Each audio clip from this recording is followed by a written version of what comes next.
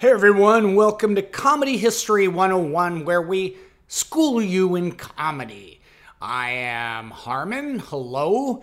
Today, as a tribute to legendary Borscht Belt comedian Jackie Mason, who passed away this weekend, we have a reprise episode on the history of Caddyshack 2, which Jackie Mason starred in, and also kind of one of the worst sequels of all time. Note, this episode originally aired in 2018, back in the days before I had the Yeti Blue microphone. So essentially, I sound like I am broadcasting from underneath a pool.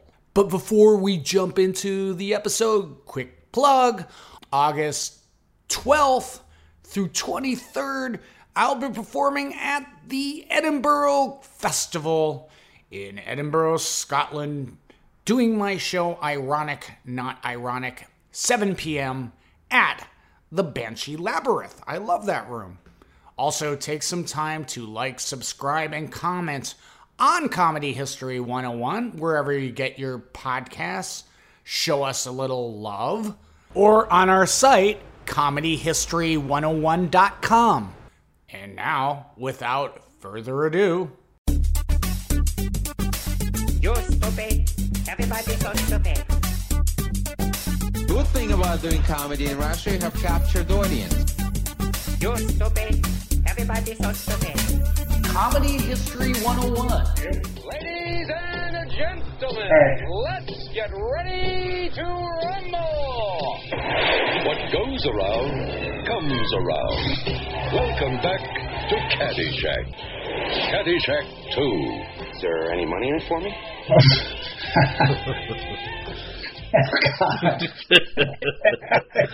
I love Caddyshack 2. God, that was a shitty movie. God, that was fucking horrible, dude. But there's just so much badness in it. It's not even fun bad.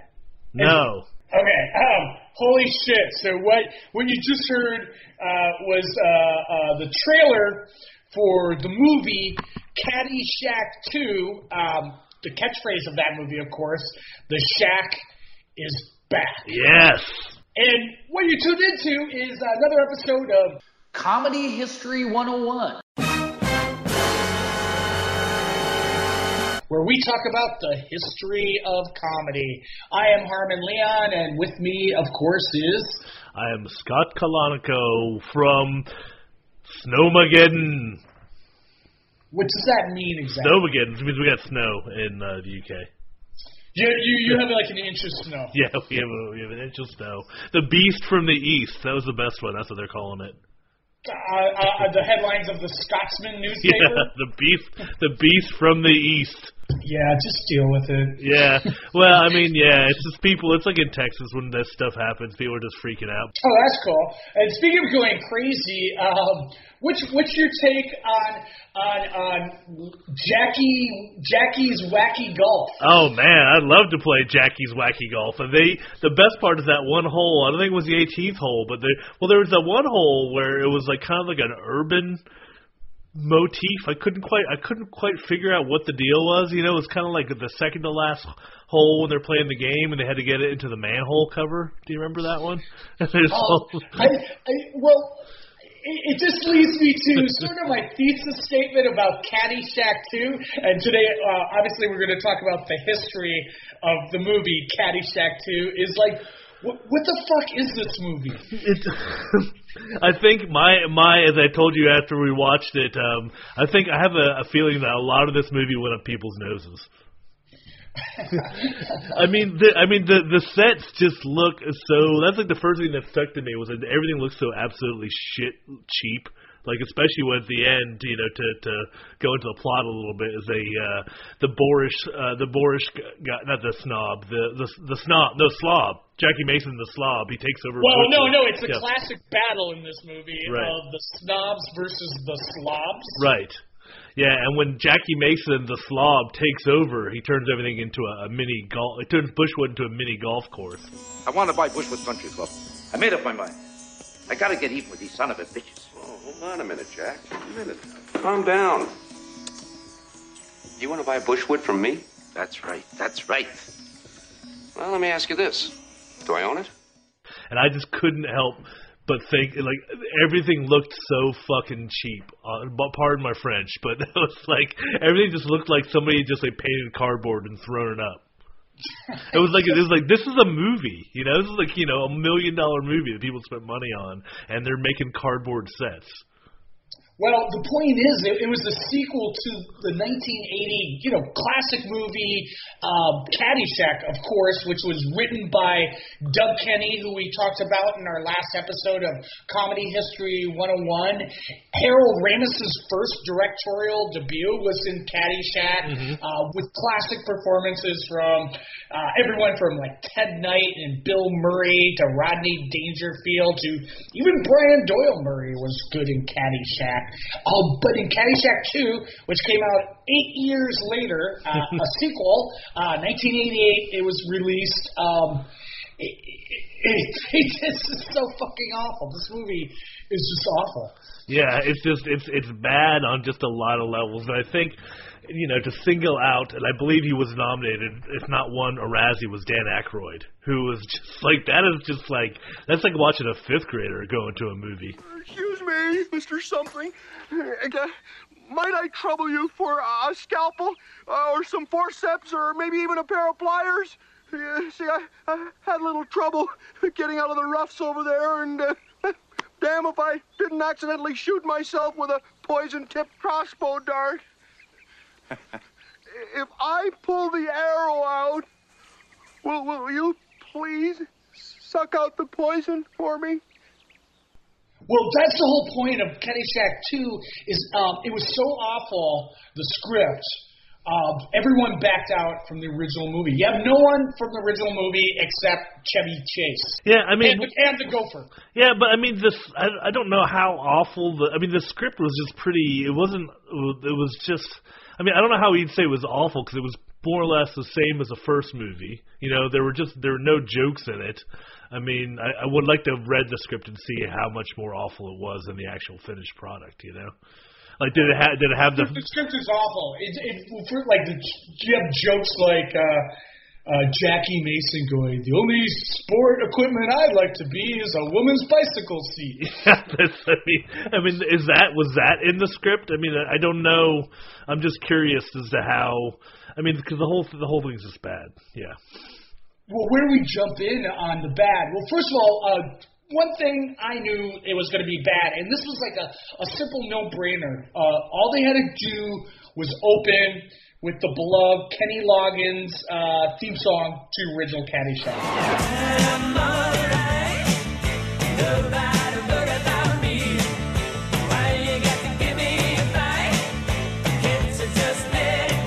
Simple. It's like you would have tuned everyone in. Everyone loves that song. It would have conjured up imagery of like how great the first one is. Did they do that, Scott? No, they didn't. And that was, I mean, I'm all right. Yeah, you can't go wrong. A later yacht rock classic. I mean, it is. Yeah, it would have just set the mood just so right. But they did get Kenny Loggins for Caddyshack 2 to reprise his role as the theme songwriter. Yeah, so that's what I was thinking. Why didn't they put the original I'm All Right in there? So I thought, okay, like everyone else, Kenny Loggins saw the script or they couldn't afford the licensing fee.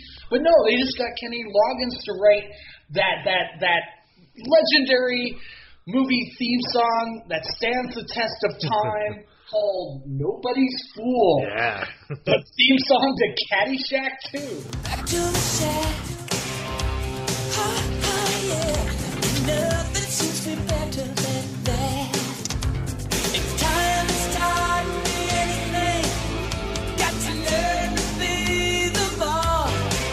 And I can't keep from laughing at it all. Yeah, that was the soundtrack is very, very 80s, and I did notice that. I did watch all the credits all the way through the end, and I did see that the soundtrack was available, so they did put out an actual movie soundtrack for this. Oh, of course they did. They thought nobody's fool was going to be the next I'm All Right. There's also a surprising amount, not surprising, but just kind of product placement. This is like when product placement was in full swing. So there's a lot of root beer references to Hires root beer. So that was like the opening gag. Like one of the snobs says to, okay, so before we go into that, here's why this movie is so horrible. They couldn't get anyone to reprise their original role, so they got actors that were sort of like the people who were in the original role. So you touched upon the point. They had Dan Aykroyd playing the Bill Murray role, but it was, but not sort of doing just like a voice of an idiot. Keep your eye on the fruit. Yeah, just that was like the most embarrassing. I mean, I actually felt embarrassed when I watched this and saw Dan Aykroyd doing his. I mean, I thought he was, because I didn't know anything about this. Like, literally, this is like, I've never seen this movie. That was the first time I ever watched it. I've never seen this movie either. Exactly. But here's the interesting, like, when I first saw Dan Aykroyd when he came on, like, I thought he was like that part of his voice was part of his undercover voice, and he would stop doing it after a while. and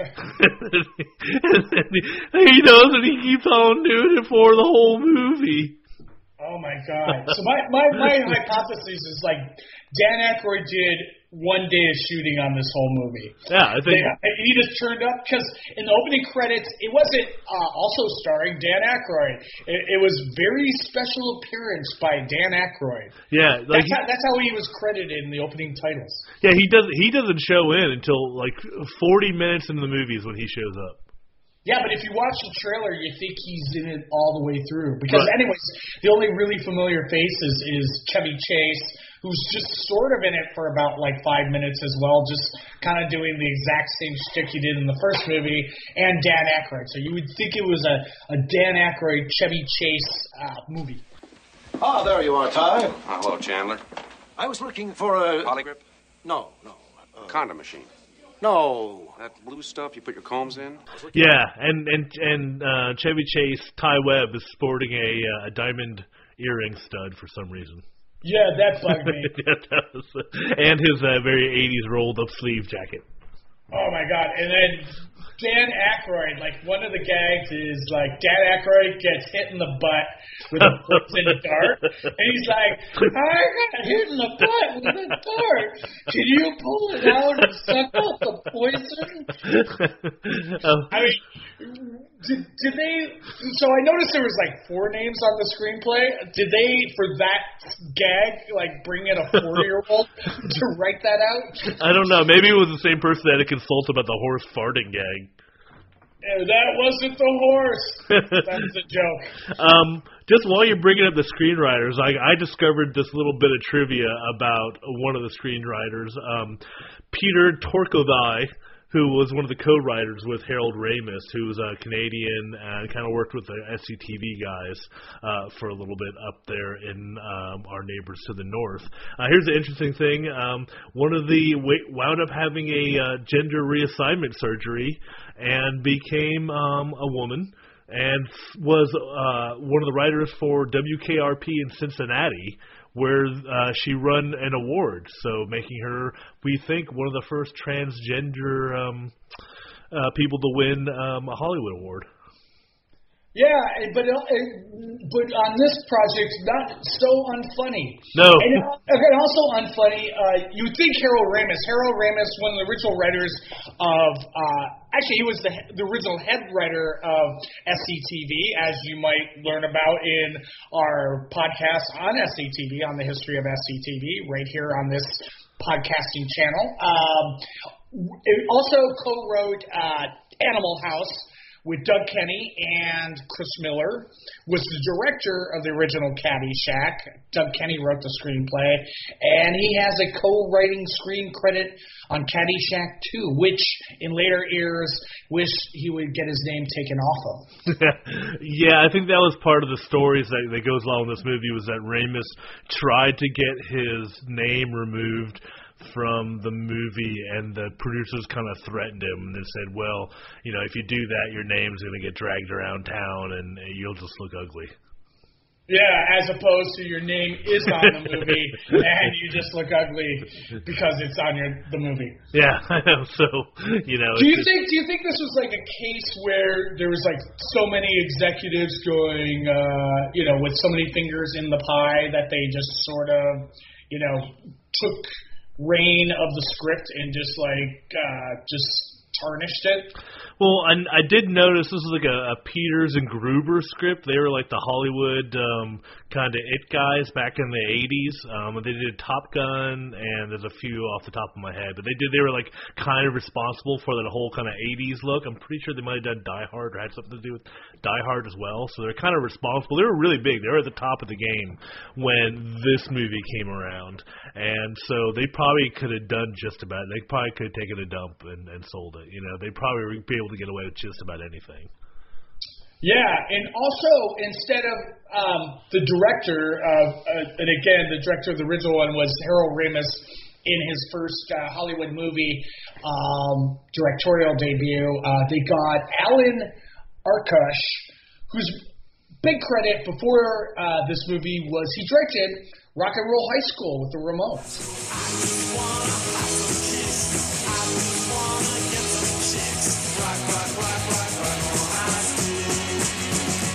Yeah, excellent. And that's a perfectly good movie. Yeah, he worked out with Roger Corman. That's how he kind of got his start.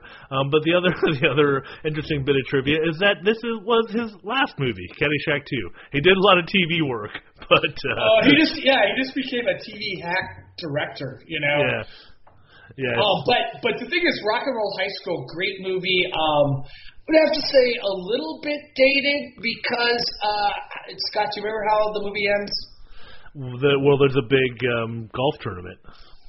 No, Rock and Roll High School. Oh, the school blows up. No, the students blow up the school. Well, yeah, that was You can't really do that nowadays. No. That's sends the wrong message. Yeah. Whoa, I'm walking out, dude. And he also directed Heartbeats, which was Andy Kaufman. That's when he's a robot. Yeah, like Bernadette Peters. Yeah, that's right. Yeah, so basically everyone associated with the original movie passed on it. Like Rodney Dangerfield read the script and reportedly he threw it in the trash can. So they just thought, okay, let's get Jackie Mason. Yeah, Jackie with his kind of his shtick. He was doing his thing. That's a pretty girl over there, huh? Yes, it is. I'd just like to get her alone at the dock, huh? Well, as long as I've got your permission, sure. What's your job here? Do you remember your job? Your job here is as a lifeguard. That's why I hired you. I didn't hire you to watch my daughter. Yeah. The lights. Lights. You got that? Guarding line. Every single light around this pool is your responsibility. Yes, sir. Repeat after me. Every single light. You're too fast. Okay. Every single light is around this pool. Around this. Oh, but he just had no charm whatsoever. And ironically, not ironically, but if Rodney Dangerfield would have said yes to being in the movie, they would have got Sam Kinison to play his role, which they would have got Sam Kinison to play the Randy Quaid role. Because you notice from the Randy Quaid character in the movie, he plays Jackie Mason's lawyer. He screams a lot. I don't go in for lawsuits and motions or any of that legal stuff. No. See what happens is I find out where you live, and then I come to your house, see, and I beat down your door with a fucking baseball bat, and then I'm gonna make a bonfire with a Chippendale, maybe roast that golden retriever. Yeah. That's okay. I get it. Yeah. The whole I wasn't really buying the Quaid thing. Yeah, but you could have seen Sam Kinison being the screamy lawyer. Yeah, that was definitely the thing when he was he'd be on the phone when Quaid would be on the phone trying to be all negotiating and then start screaming at the end. Yeah, I could definitely see that. I mean, that's the thing is that I don't think there's been a sequel with a 2 on it that's ever not been shit. I mean, is there? Yeah, Godfather 2. Godfather 2, okay. Other than Godfather 2. And that was those were like Roman numerals though. Oh, okay. Yeah. So it's different. Yeah, so again, without the original characters, I would say it's not really a sequel, but just a different chapter in the Caddyshack saga. Okay. It's like a parallel universe. Yeah, because it's like all these different characters, all these characters you got to know in the first movie, none are there except Chevy Chase. Yeah, so there's nowhere, you're not coming back, but you're coming back to Bushwood, though. But it didn't seem like the same Bushwood. Yeah, it just seemed like they got a different set. Yeah, well, I mean, that was the thing. Like, whereas in the first Caddyshack, you felt like you were in a real place. And this one, it felt like everything felt like a set. Like, even when they were walking in that country club, it was like everything just felt like one big set. Some other characters that were in the movie instead of the original, instead of Ted Knight, who at the time was deceased, he passed away, they got Robert Stack, who became famous, largely in his later eras because he was in the Airplane movies. Yeah, which made me, every time I saw him in this movie, I just wanted to maybe want to watch Airplane again. Oh, yeah, he was good in that. He wasn't he? Instead of Michael O'Keefe, who was, pretty much... Would you say Michael O'Keefe was the star of Caddyshack? Well, that's the whole thing. I mean, nominally the story was about him, kind of. He was the hero on the journey, but nobody cared about him, when you watch the movie. Yeah, so instead of him, they had Jonathan Silverman. Oh, from correct me if I'm wrong, Weekend at Bernie's? And Weekend at Bernie's, too, yes. Well, I won't be a caddy all my life. I'm going to car wash school in the fall. Yeah, and he was always like a poor man's Matthew Broderick. Yeah, exactly. He was like...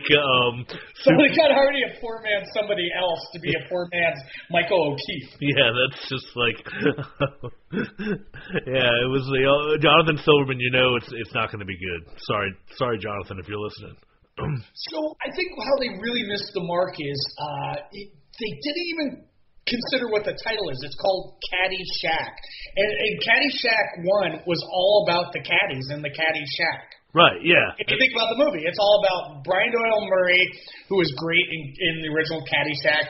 He was the head caddy. It was all about this sort of life of these caddies, and then on the circumference of the caddy story was all the crazy characters like Rodney Dangerfield and Bill Murray and all that. But it's called Caddyshack. It was all about the caddies and a sort of a coming-of-age story.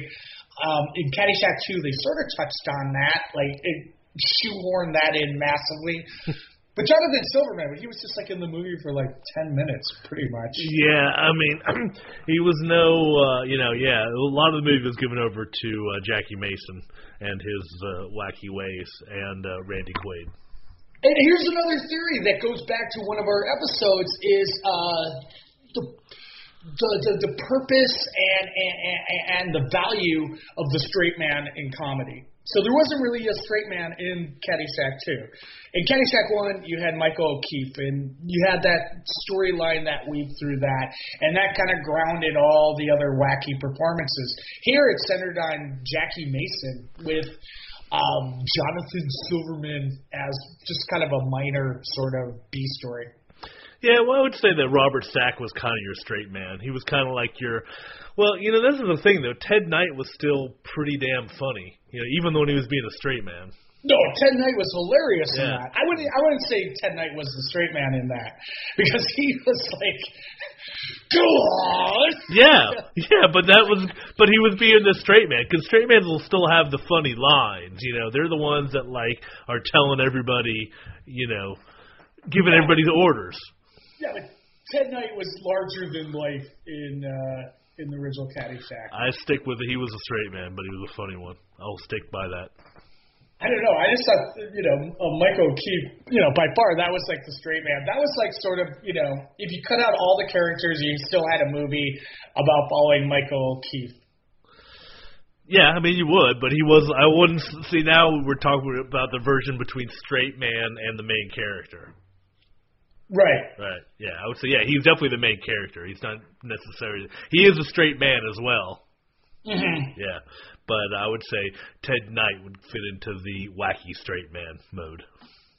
Well, it just seemed like a cash-in sort of thing because, again, all the stars pulled out, and they just thought, okay, we'll just put lesser-known stars to play what everyone remembers as the beloved characters. Yeah, and then it was just like, I mean, I knew we were in for a bad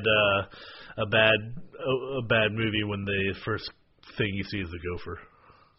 Yeah, because both Bill Murray and Doug Kenny hated the Gopher. Yeah. Well, I don't know about Bill Murray because he played a lot of scenes with the Gopher, but Doug Kenny hated the Gopher in the original Caddyshack. Actually, it's an interesting trivia bit about Bill Murray that I was reading about that. So Bill Murray, actually, you're right, he didn't hate the Gopher because he was one of the guys who kind of helped come up with the whole kind of subplot there of the Gopher. I think a lot of the executives, after they had some screenings of the Caddyshack, they were like, hey, it's all pretty funny, but we need something to kind of tie the whole movie together. So Bill Murray and some other people, they kind of came up with that Gopher story. And actually, when they reused the Gopher in Caddyshack 2, Bill Murray sued the studio and settled out of court.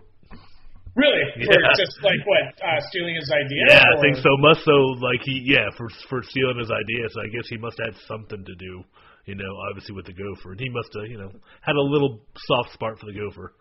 Yeah, and like you're saying, I knew also we were in trouble with the movie when it opens with the Gopher and the theme to Jaws. Yeah, that's always not good. But here's another thing while we're on it. Like in this movie, you can actually kind of hear the Gopher speak, and this is a little bit of trivia I dug up as well. The person who does the Gopher's voice. Mm-hmm. Are you sitting down over there, Harmon? Yes, I am, right by my microphone. All right. It's the same guy who does the voice for Fred in Scooby-Doo. Wow. Yeah, the same original guy. There you go, getting some work. Yeah, there you go. But, okay, so let's talk about just things we just absolutely hated in this movie. One underlying thing is, I sort of noticed this, where Robert Stack would say this a lot to Jackie Mason: we don't like your kind here. So maybe I was overthinking that. Like, Jackie Mason's Jewish, and there's a long history of Jewish people not being allowed in country clubs. Were they trying to be political on that? Yeah, but they were all they could have been. Were they or weren't they? I don't know, but he was also like Armenian. Hartunian, so that might have, but he could have been the Armenian Jew, I guess. Yeah, but were they trying to be that, or was it just because he's a Slav and they're the snobs? That's a good question. I think that was just sort of brushed over. I think they were more offended that he was a Slav rather than his religion. I think that was that. Plus, also he had money and he wasn't using it in the right way. He was building low income housing. Which was, yeah. Also, in the opening thing, it's like to establish his character, he's playing poker with his workers on the construction site, and we see that he has 4 aces, and he folds so one of his construction workers can win his money in the hand. Yeah. And kind of thereby he's kind of like donating money to them. Yeah, like he's good-hearted. But why don't you just pay your workers more? Why do you have to bamboozle them into playing poker to show that you're a nice guy? Okay. Just raise their wages. Interesting thing, but the guy who wins the money, actually in Spanish he says, "My family thanks you." Yeah, he was a good guy. Yeah, he was a good guy. So Jackie's a good guy, and he doesn't want to be in the country club as much as his daughter wants to be in the country club. That's right, because she was a social climber. Yeah. Who also disappears somewhere in the movie, Jackie's sidekick at the beginning on the construction site was Marsha Warfield from Night Court. TV's Night Court, yes. Yeah, she's just there. Like, she can only exist on the construction site, I think. But you think when he opens Jackie's Wacky Golf, she would somehow get a job involved in that. Yeah, she would help with the construction of that.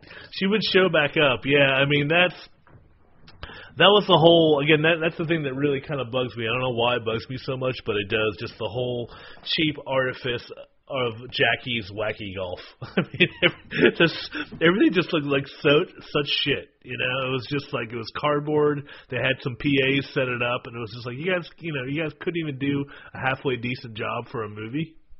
Yeah, and then you have Randy Quaid showing up with a boombox and wearing green shorts. Perhaps you can turn the music down, you idiot. Oh, yeah, right. What do you say I join you for a little small ball, huh? Hey, have a pull-off of that if you want. Yes, what's going on here? And then trying to play hockey but golf. What are you doing, dude?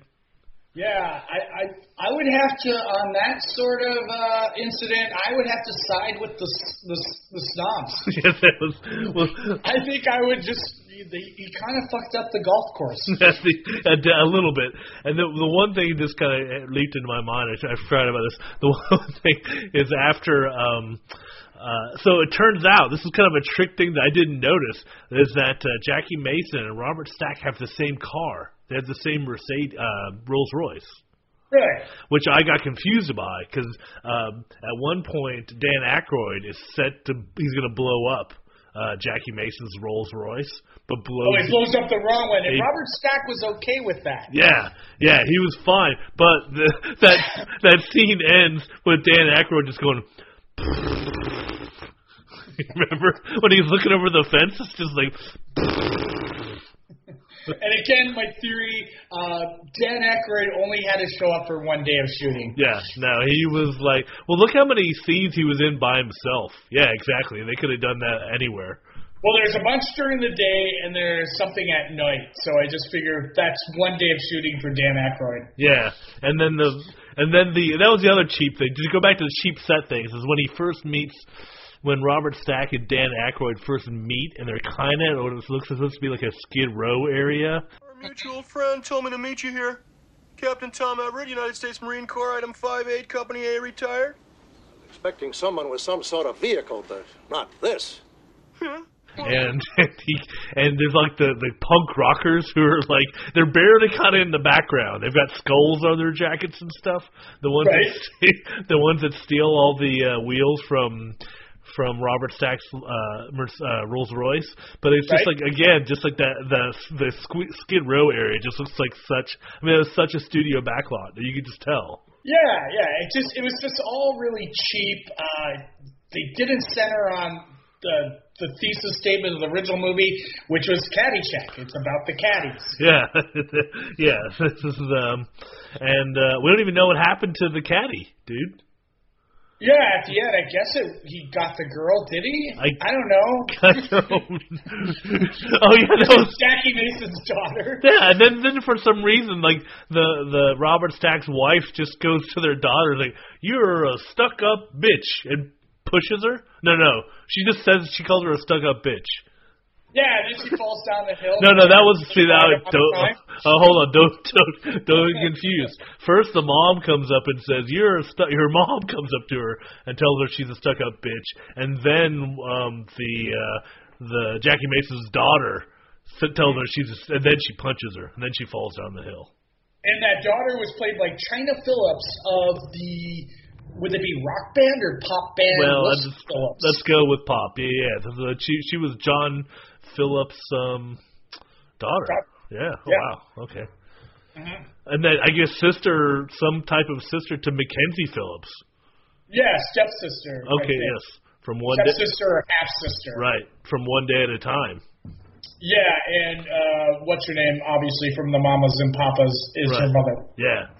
One Day at a Time. This movie, she plays a stuck-up bitch, right? According to that. Oh, and another thing that was just plain horrible in this movie was the really forced romance, where it's almost like a romantic comedy between Jackie Mason and Diane Keaton. Oh yeah, that was, and they hit it off right away. Yeah. Because she liked him. As you would with Jackie Mason. Right, because she wasn't stuck up like the rest of the club. Yeah, but she could go other places than her country club. Yeah, I know, but we don't know that. We never see her go. No, they're just stuck socially at their country club. Yeah, that's it.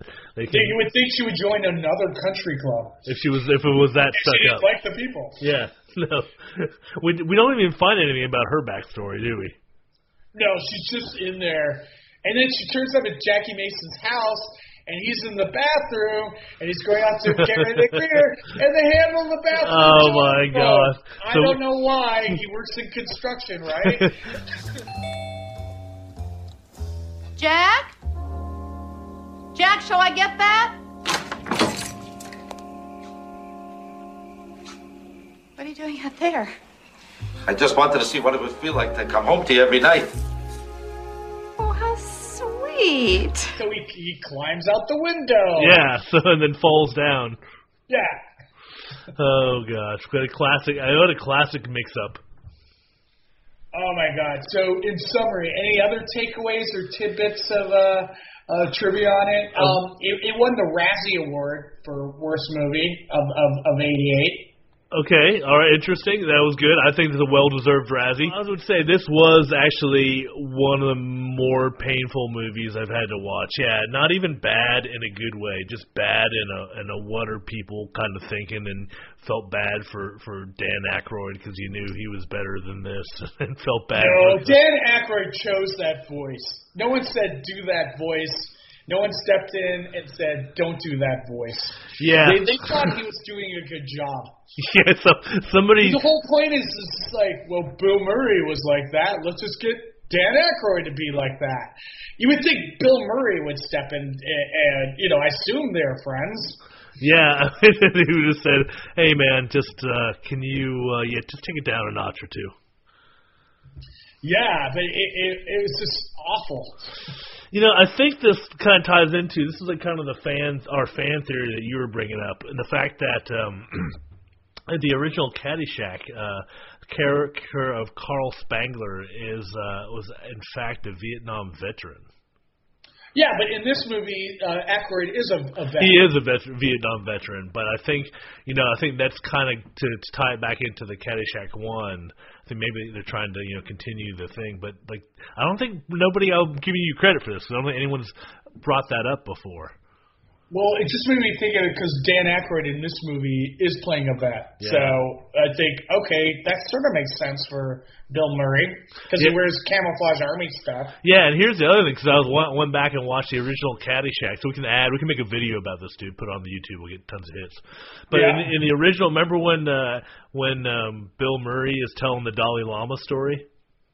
Yeah, I think so. Yeah. Yeah, he's telling that to a caddy, which is that's kind of the funny part because you forget that he's holding a pitchfork in his hand and he keeps tapping the caddy on the throat with it during the story, which is kind of the funny part. There's this little bit of tension, but Bill Murray starts the story off by going, he says, so I stepped off the boat in Hong Kong, which is okay, he's hanging around the southern Pacific down there. Right. Where you might be after you were in Vietnam. A lot of people would go to Hong Kong. Mm-hmm. Yeah, so I think we're on to something. I don't think it's those dots are not too far apart, but yeah. No, I don't think so. Well, they had the scene in the movie where Bill, what's his name, Ty Webb, to tie it back into Caddyshack 2, goes into Bill Murray's place, and he's hitting the golf ball through, and he's trying to play through. So I was giving the apartment a once over to see if there's any kind of Vietnam memorabilia in there.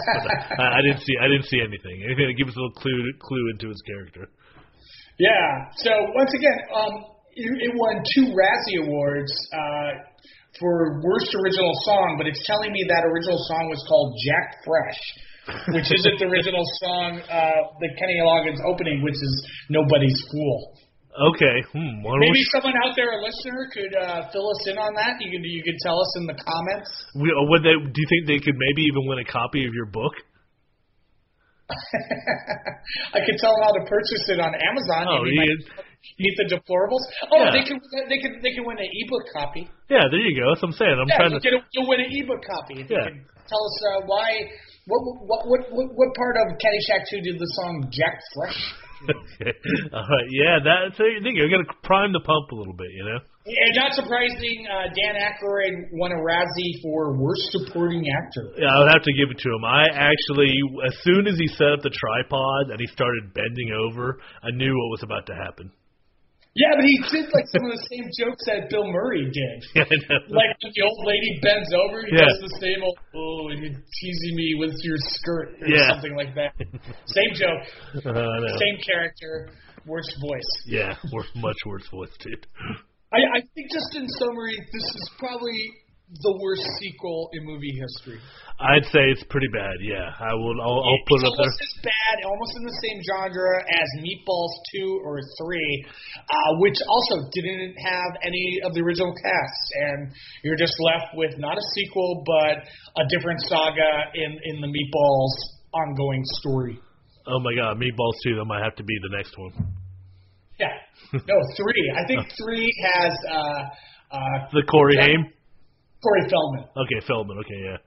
Yeah, because I did some research, and Corey Feldman does a Michael Jackson dance in Meatballs 3. Okay, yeah. So I think that we'll have to put that on the agenda then. Yeah, that could be on the plate. But I think that just about does it of the history of Caddyshack 2, unless you have anything more to add. No, I think that was about all the Caddyshack 2 I can handle for a while. The Shack is back. The Shack is back, indeed. So anyways, if you like the podcast, be sure to comment, be sure to subscribe, be sure to even donate. You can find the archives for all the Comedy History 101 podcasts on our website, wordsoverchair.com. Anything you like to plug, Scott? No, just I am doing my own podcast, or Harmon's joined me on my podcast, This is the President, which you can also find over at wordsoverchair.com. This week's episode is going to be a very special episode with Jimmy Carter and Walter Cronkite. So that's one you're not going to want to miss. There you go. And thank you once again for tuning in to another episode of Comedy History 101. Thanks a lot, everyone. Bye-bye. Bye. You're stupid. Everybody's so stupid. Good thing about doing comedy in Russia, you have captured audience. You're stupid. Everybody's so stupid. Comedy History 101.